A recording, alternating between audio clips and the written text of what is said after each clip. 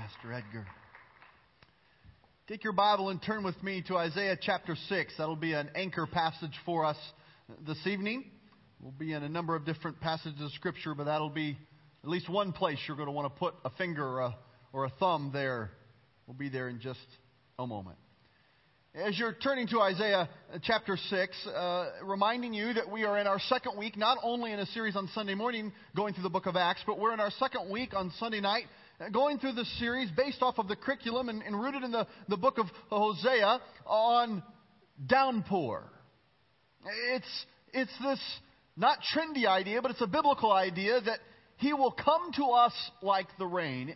This idea that revival is open to those who seek Him. As we looked last week, we saw where we're going to be going and saw these different pictures that we're going to see leading us to this downpour, this outpouring of revival that God has for His people. And tonight, I want us to dive into half of the message. We're going to look at the other half next week, but we're going to be exploring this picture of God on the throne. And until we see God on the throne, we won't be able to get to any other aspect of revival that He has for us. And so, to help us get at that, this picture of revival that we saw in Hosea last week, in Hosea last week we saw that, Isaiah tonight, chapter 6, is going to help us see these pictures of God on the throne. A.W. Tozer is quoted when he says, "What you think about God is the most important thing about you." Man, I love that quote. I think it's so important and so true and yet so countercultural. What you think about God is the most important thing about you. Now, what is your understanding of who God the Father is? What is your thoughts about God the Father? Because what you think about God, what you see of God, what you understand of God is very, very important. And thus, as we look at the picture of God on the throne, it gives us an idea of who He is and how we relate to Him and what our desperate need is in Jesus Christ. Anchoring in Isaiah 6, we're going to look at verse 1 through 3 here in just a moment. And when you see God high and lifted up, like we're going to see Isaiah is catching here in a moment, we begin to see that Tozer is right. It changes our view not only of God when we see Him in the throne room, it changes our view of everything else. And as we saw this morning, when the power of the Holy Spirit comes, it changes things and it will change every aspect of our life. And it starts with seeing God clearly. It starts with understanding who He is in our life. Isaiah chapter 6, verse 1. In the year that King Uzziah died, I saw the Lord high and exalted, seated on a throne, and the train of His robe filled the temple. Above Him were seraphim, each with 6 wings. With 2 wings they covered their faces, with 2 they covered their feet, with 2 they were flying. And they were calling to one another, "Holy, holy, holy is the Lord Almighty. The whole earth is full of His glory." Now, that word holy, do you comprehend the word holy or holiness? Do we understand what it means when they are declaring, "Holy, holy is the Lord God Almighty"? What exactly is the holiness of God? What exactly is this holiness that encompasses His nature and His character? That tells us who He is. What is this holiness? What does it mean to be holy? We're a people of faith who use the word holy and holiness a lot. And sometimes we use it so much, I think we can begin to lose its meaning. Not because it's lost meaning, but because maybe we become so familiar or accustomed or so casual with this that we miss what it means for God to be holy, what it means for us to understand and to see God's holiness. Sometimes we read scriptures where there's a call for us to be holy because God is holy, and it just sounds perfectly okay with us. But if we read that with an understanding of who God is, that should perplex us. Holy? He is holy? How is this possible? We're going to be talking on Sunday mornings on how this is possible, what it looks like, but there should be some kind of disconnect, because when we understand who God is, we see clearly who we are, and there is a difference. Holiness, defined, is to be separate, to be set apart. The Hebrew, kadesh, and the Greek, hagios, it means different and denotes separation in every way possible. We would see this differentness, this holiness, this holy God as awesome, as undescribable, as amazing. This is a holy God who is not like me. He's not like you. He's unlike anything we have ever seen. He is a holy other. He is a separate. He is a set apart one. Well, that's what holiness is. And every time I use the word holy or holiness, which is going to be like a bunch tonight, I want you to think of separateness or holy other or distinctively different. There's two key thoughts I want us to catch tonight. As my daughter Kaden grabbed the pink outline, she said, "Dad, there's only 2 blanks. Is that guy going to be singing for a long time tonight?" She figured if there's only 2 blanks and the message has to be short, well, rest assured that we're going to have the same amount of message as usual. But the outline is a little bit shorter, so you may be able to jot down some things that are not on the outline that speak to you. But 2 key thoughts we need to catch on this picture of God on the throne. We're going somewhere with this, and over the weeks to come, we'll begin to see that revival cannot take place until we see God for who He is clearly. Everything else is short-circuited. Everything else falls short. You may have some kind of Band-Aid approach, but it never gets to the revival or bringing life back until we see God clearly, God on the throne. That first thought I want us to catch is this. Holiness describes separation. Holiness describes separation. It says in our text tonight that in the year that King Uzziah died, 740 BC, Uzziah had reigned for 52 years until he died of leprosy. And of course, that would have sent shockwaves through the entire nation. People who had known one ruler for so long, for 52 years, and now he is dead, and now he is gone. Fear would have had to have crept up. Uncertainty was present there. And here God gives this message to Isaiah. God gives this message to the people of Israel, a clear picture of who He is. God is giving a clear picture to us tonight of who He is. In the midst of their uncertainty, in the midst of their unknown, in the midst of the turnover of leadership, in the midst of everything that they had come accustomed to understanding, unraveled before them, God says, "Let me tell you who I am." Oh, that's good for us right there. We desperately, more than ever, need to understand who God is, understand His holiness, His holy otherness, because of our desperation in what's around us. Is there uncertainty in your life? Is there fear in your life? Are there things that seem to be coming loose at all ends, unraveling around you? God wants to come to us and say, "I need you to see who I am on the throne." It changes everything. Your understanding of God can be the most important thing about you. Because when I see who God is, when you see who God is, we understand ourselves better in light of who He is. And it changes everything. This fearful uneasiness God sends to them in this uncertain time, this unknown time. God gave the nation of Israel a fresh view of His exalted nature. And God is going to give that to us tonight and over the next number of weeks to come. Notice what He says. Isaiah here, he says, "I saw the Lord." Now, we're not sure if he was awake, if he was sleeping, if this was a vision or if this was a dream. The text doesn't tell us exactly. But somehow, apparently, Isaiah was supernaturally transported to the very throne room of God. And he gives us this description that we are looking at tonight. And there, he saw the Creator of the universe. It says, "I saw the Lord." Now, this is not just the name of God. It is not so much saying, "I saw," and then here's the first name of God. It's more the title. I saw the ruler I saw the Creator of the universe. I saw the Lord. I saw the one who's in charge of everything.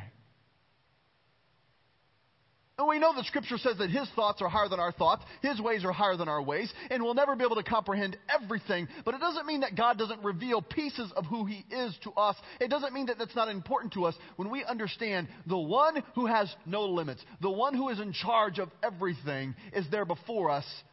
It changes quite a bit in our life. I saw the Lord, the ruler, sitting upon a throne. He wasn't pacing back and forth. In this picture that Isaiah saw, he was not wringing his hands. He was not fretting and fearful because here King Uzziah had died. In 52 years they had a leader. Leprosy comes. He's dead. Things are there. God's going, oh my goodness, what's going to happen? It's quite the opposite. God is there seated on the throne. This picture that He is revealing of Himself to His people. God is in complete control. Sometimes we get so enmeshed and overwhelmed by the complexity of life that we begin to project our limitations on God. Friend, when we see the complexities of the universe, it not only helps us see how big God is, God could have created 10,000 more universes like we see now, and it wouldn't even come close to stressing Him out. It wouldn't tap His resources. God is limitless in resources. And this God, seated on a throne, leading the world with His feet up on the desk, per se. Why? Because He can. Because He is seated there in His majesty and His glory. And the picture that God reveals is, I am seated on the throne, says the Lord God Almighty. There's no limit to Him.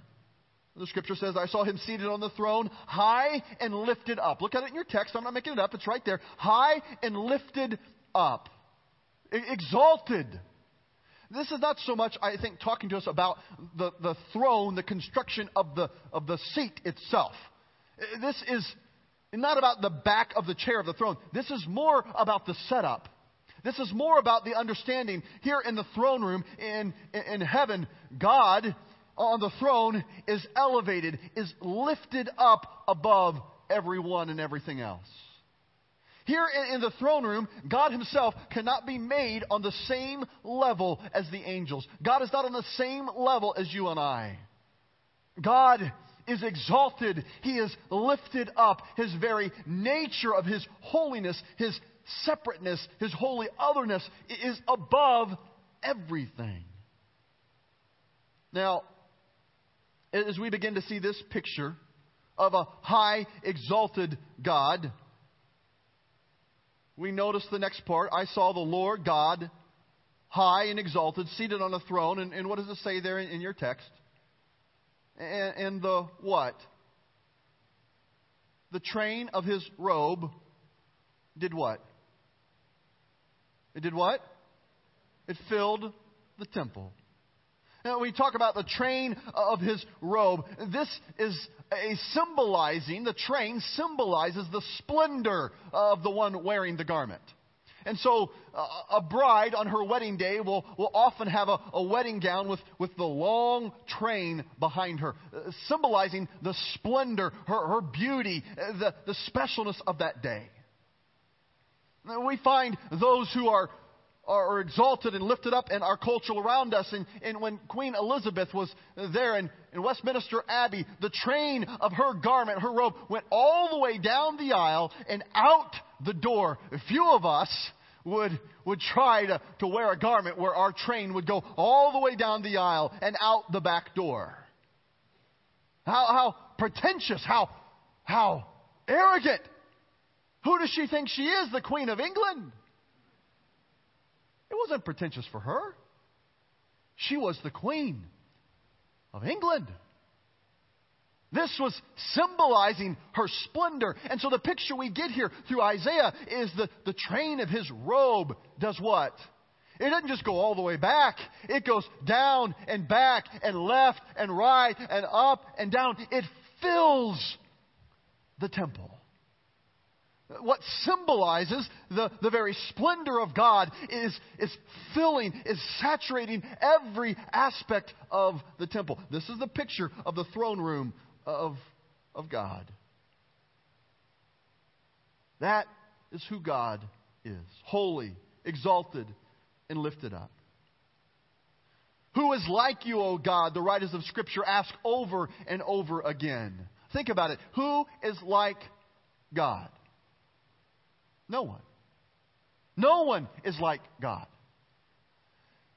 Pastor Brady kind of got excited when there was only 2 blanks on the outline, but you're going to talk a long time about this one blank, so what's the point here?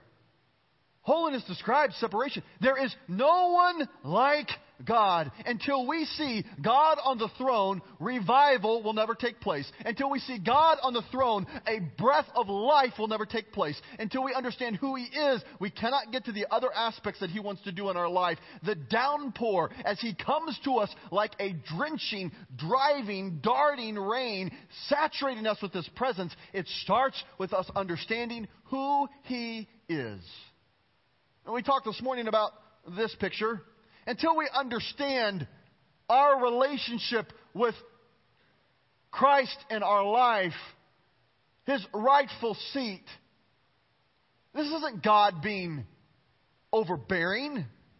This is His very essence, His nature. When we see God on the throne, why would He take the footstool in our life? When we see God in His glory and His splendor that fills the temple, why would we try to compartmentalize Him to some just little religious 1/7 of our week? When we see who God is, it changes everything in our life. Ezekiel chapter 1. You may want to just listen to this. If you're quick with your sword, you may want to turn to it. I'm going to look at a little bit of another picture of who God is in Ezekiel chapter 1. Ezekiel had a vision. A few have had a vision of God Himself. Some have claimed to that, but very few have had a vision of God Himself. Ezekiel did. Ezekiel chapter 1, verse 1. Listen to this. Ezekiel says, in my 13th year, in the 4th month, on the 5th day, then he tells specifically where he's at. He's just saying, hey, here's where it happened at this time. It's time stamped. This is what took place. The heavens were opened, and I saw visions of God. We read on. It says, the word of the Lord came to Ezekiel the priest. There, the hand of the Lord was on him. He goes on in the following verses to describe everything in the throne room in detail except for God Himself.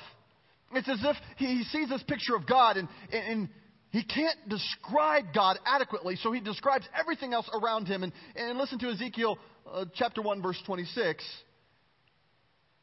After he's described this room, he says, above the vault over their heads was what looked like a throne of sapphire. And high above the throne was a figure like that of a man. Now, here in this passage, Ezekiel, in chapter 1, 16 times he uses the word or the phrase appear or appearance. And 10 times he uses the word likeness. Now, this is significant because he's struggling. What he's seeing, he's having a hard time describing because he's never seen anything like it. He says, so it kind of appeared like this. Or it looked something, not exactly, but something like that. He was wanting to get it out, the vision he saw, but it was so different. It was so wholly other. It was so separate from anything he'd ever seen. It was beyond description. Why was it so different? Because He is God. He is holy. He is not like us. Ezekiel chapter 1, verse 27 and 28 says this, I saw from what appeared to be His waist up, He looked like glowing metal, as if full of fire. And that from there down, He looked like fire, and brilliant light surrounded Him. Verse 28, like the appearance of a rainbow in the clouds on a rainy day, so was the radiance around Him.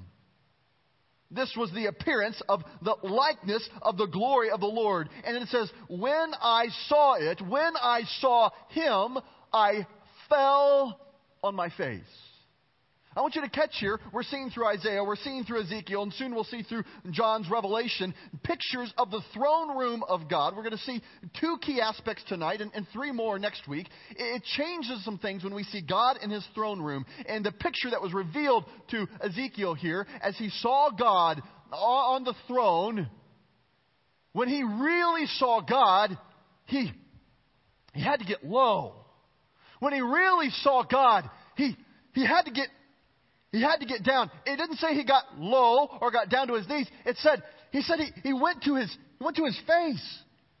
Because when you really see the glory of God, the best thing you can do, what you crave to do is you've got to lower yourself because he is high and lifted up.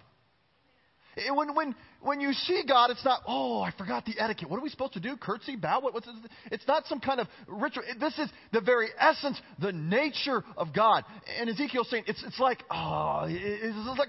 fire.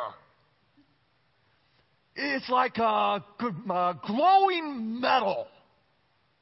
The aura after a rainbow. It's something like I've never seen before. But God on the throne would drive him to his face. Now hang with me, church. We're going somewhere. This ties to revival. Until we see who God is, until we see God on the throne, until we lower ourselves, until we get on our face before God, we will never see the downpour or the outpouring that he has for us. When I saw God, when I really saw God, Ezekiel says, it took me low. He is holy. He is separate. Now, friends, this is a view of God that I think we have lost in many aspects of the Church of Jesus Christ. I'm not speaking specifically just about Grace Point, but I believe that we are a part of the greater church, and there is this lost description and understanding of this holy other. I think it's because we have hollowed out what this word, this description of holiness really is, and are clinging to other attributes of God that are true and necessary, but we have leaned or bent towards other things that we miss this whole understanding of the holiness, the separateness of God, and it is a tragedy in our midst. Because we have this hollowed out understanding of holiness, and we've cherished other points or attributes of God, we seldom see God. And because we seldom see God, we seldom comprehend who he is. And because we seldom see God, and because we seldom comprehend who he is, we quite often misunderstand who we are. Friend, God is not the man upstairs. God is not like Big Daddy. God is not this gray-haired old geezer with a long beard shuffling around in heaven somewhere like the cartoon would depict to us. God is a holy other, separate. His glory, his train, the symbol of his splendor is filling the temple. He is like what no one can describe. And until I understand who God is, not that I've got him all figured out, but until I begin to see he is not something that I can fashion in my own hands, not something that I can compartmentalize to one particular area of my life, not something that I can kind of predict or figure out. Everything else doesn't make sense. Understanding of my total dependence on him, surrender to him, consecration to him, it seems like not risky at best, but irresponsible sometimes, until you see this is God.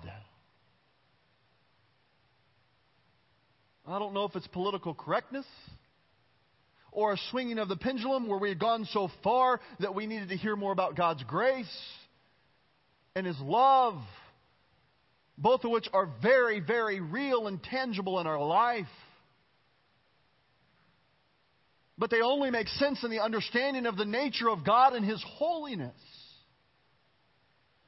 In church, we need to come back and see a picture of God on the throne to feel the downpour of his Spirit in revival.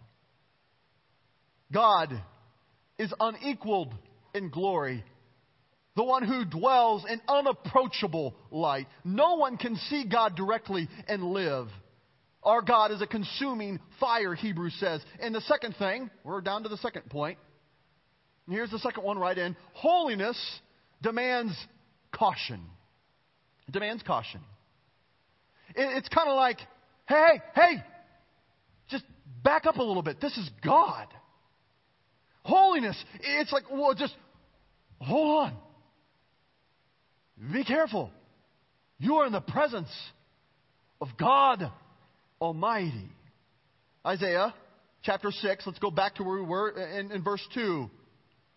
Above him were seraphim, each with 6 wings. With 2 wings they covered their faces, with 2 they covered their feet, with 2 they were flying. See, in the first verse, he was talking about the robe and the train of his glory. And as he was describing the glory of God, it's kind of like he pauses. He's like, okay, I got to tell you what I saw, what God looks like. Let me just tell you what's above God. I can't describe fully what I have seen of God, but let me tell you what's around him. Let me just tell you how the beings around God acted and how they related to this God. And he began to describe these seraphim, these angels, and he talked about them. He said, it's these angels who covered their faces. And they didn't want to look directly at God, and so they had 6 wings, and 2 wings covered their face, so they wouldn't look directly at God. And then the vision, the dream, the picture that he got was 2 wings covered their feet, so God wouldn't see them. And then there was 2 more wings in the 6-winged angel that were flying. And these 3 verbs here of these 6 wings, covered, and flying. It is this idea of continual action. It wasn't like I did it once and it stops. It's this ongoing covering my face, ongoing covering myself, ongoing flying, standing there before God, ministering and serving. It's in essence to say that those around God understood who He was. It's to say, back up a little bit. This is God. Hey, do what He says. Respect who He is. Not because He's some cranky king that we see here on earth who, out of His own carnality, zaps people, but because of the very things that ooze from His presence. The very glory of God is separate. It is other. And His holiness demands caution for us to see who He is. This is the picture of the throne room of God. Seeing 2 of them tonight, these 2 things, 3 more next week. It's not just from one person. It's from Isaiah. It's from Ezekiel. We're going to see it from John here in just a minute. We see it spoken about all throughout Scripture. But it's important to see who God is. They are careful before Him. Now let's look at John's picture. You may want to turn to Revelation chapter 20 or just listen to Revelation 20 verse 11. We read this scripture a lot in worship. I love these pictures we see of God through John's vision. Verse 11, then I saw a great white throne. Notice that the throne is white. It's a picture of purity. Here, these people are writing what they have seen of the throne room of God. They're centuries apart from each other. They had not read each other's writings. And here, they're describing something so similar. How could this be? Because they saw the same thing. They are seeing the living God. God has allowed Himself to give a snapshot, a quick glimpse of His glory in the throne room, because what we know of God changes so much. It's so important to who we are. It sets us up for the outpouring of His Spirit. Then I saw a great white throne, and Him who is seated on it. The earth and the heavens fled from His presence. There was no place for them. The earth, the heavens, they fled from His presence. There was no place for them. You see, it's given us this picture that no one just comes right up and approaches holiness. Hey, holiness. You thought you were in trouble. That's kind of fun. You're not. But that was kind of fun. I've had that happen to me. It's not this idea that we just come right up, hey, God, I got to tell you something. I've talked with some people, and I understand out of their hurt or the things they don't get in life, they say, when I see God, I got a bone to pick with God. There's a few things that I'm going to say, God. You don't get it. No one. This isn't a respect thing, though respect is needed. no one will run up to the holiness of God and just say, hey, let me tell you what I think. Every living being in the presence of God Almighty, the very definition of His holiness, church. It's not a list of things that we do and don't do. It's not this things that's been passed down from one generation to the another of how the good old days were and camp meeting and sawdust. Hey, those are important. I love those and I live those with you. But church, this is a picture of who God is. His nature, His glory. It demands a response that is important for us to catch tonight. No one has that sense before God. In rapid fire, in the last few moments, what do we do with this? We're going to see 3 more pictures of the throne room of God next week. But it should begin to change some things. The holiness of God should guide our governing of God's acceptance. There's this idea of unconditional acceptance from God. Friend, be careful with this. God has unconditional love, but unconditional acceptance gives us the idea that God loves me so much, He's not going to send anyone to hell. This is not about God being angry or throwing darts. Hey, if someone has this idea of a God with unconditional acceptance, they've not seen God in the throne room. Because God is holy, because He is separate, because it should give us caution, He is opposite of sin. He repels sin. And so this idea of God's unconditional acceptance is not biblical. Unconditional love, yes. I've gone so far that God won't love me, no.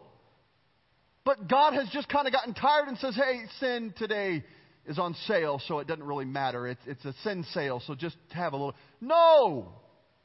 It's not ever okay with God. What do we do with this? Our understanding of accountability should be changed. We need accountability from other men and women, but the Scripture talks to us about the account we give before God, and we understand a holy God. This should change how we see accountability. Matthew 12:36 says, and I say to you that every careless word that men shall speak, they shall render account to it in the day of judgment. Or Romans 14:12 says, so then each one of us shall give an account to himself, to God Himself. Another change this should bring about in us is the holiness of God should govern our thinking about our self-esteem. We've got this idea sometimes that the more I know God, the better I feel about myself. Now, don't misunderstand. God loves you. It's true, God doesn't make junk. It's true that when we are living in Him, that we have confidence. But friend, it's not that Christianity makes you feel better about yourself. When you see God and who He is, woe is me. I am one with unclean lips. It's not my confidence in myself or my flesh. This can quickly turn to a humanistic, it can quickly turn to a carnal view that God is here to make me feel good about myself. This is a whole bunch of problems later on.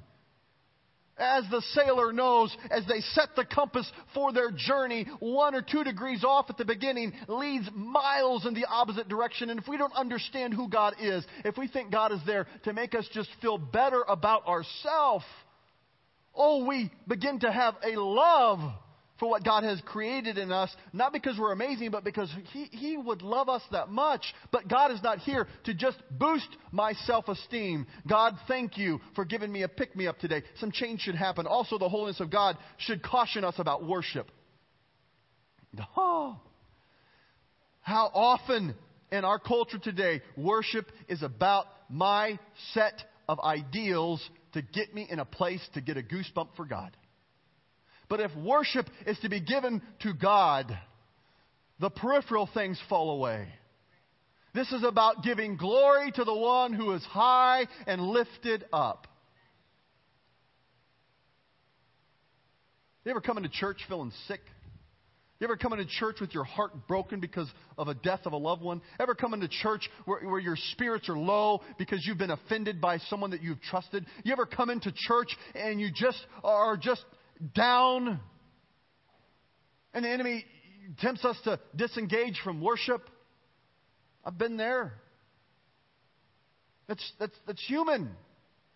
But when we worship God in the throne room, it's not about how I feel. It's not about what I'm experiencing. It's about who He is.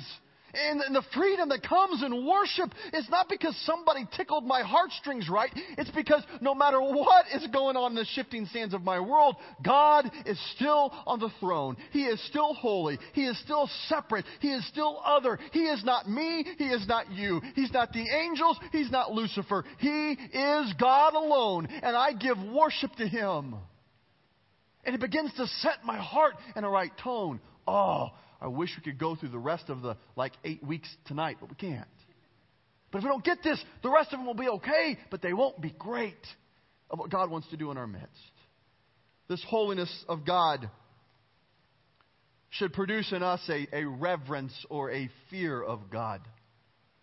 Not a trembling to where I am unsure about an unpredictable, calloused being, but a reverence, a fear of offending a holy and perfect God. The holiness of God makes the gospel a glorious necessity. I want to end with that thought tonight. The good news of the gospel is foolishness to those who are not open to the light. One of the reasons I believe it's foolishness to those who are not open to the light is because who needs a Savior of a God that is like you? Who needs a Savior to be able to have a relationship with a God who you can mastermind? When we begin to see clearly who God is, begin to see what He is about, it is this idea that the best thing I can do is get low, to get on my face, and to lift Him up. Then we begin to see that this God loves you so much that the sin that He hates, the evil that is so opposite of Him that is in us, He cleanses us. He purifies us. He makes us holy as He is holy and calls us to Him. This understanding of a God gives us this unconditional love, not unconditional acceptance, but a love that is amazing. Heavenly Father, I thank You for my friends and their attention tonight. Lord, I thank You for what I call often our core that comes out on Sunday night. These are people who teach, who preach, who share, who live Your message not only this week, but they have week in and week out. Lord, my heart is not to share something brand new tonight, but my heart is to share from Your Word the picture of Your throne room that sets us up for the outpouring, the downpour, that You come rushing to us like the rain. But God, You want us to get the picture of who You are first. So Lord, I pray that You will take these words from Your Scriptures, the thoughts woven together through our curriculum tonight and through my best attempt at laying them out and presenting them to us. But Lord, I pray that You'll breathe life into Your truth. And that once again we will see the symbol of Your splendor. Not just filling the temple or the church, but filling our very being as we talk in the morning about Your fullness of Your Spirit. Lord, as we are Your temple, God, would You fill us from head to toe with the understanding of the experience of Your greatness and Your glory, Your holiness. It's in Your Son's precious name we pray these things. Amen and amen. Church, I want to thank you for your attention tonight. I want to challenge you, if you happen to miss one on Sunday morning as we're going through the book of Acts, to grab an outline. They're on the table out there. Our office staff has helped you so you can stay caught up. We're going to do the same thing on what is this? Sunday night. Forgot what day it was. On Sunday night. And to help you stick with this, if you miss a week, don't give up and stop coming. But as this builds one upon another, we're going to see some awesome things of what God has for us. God bless you. You're dismissed.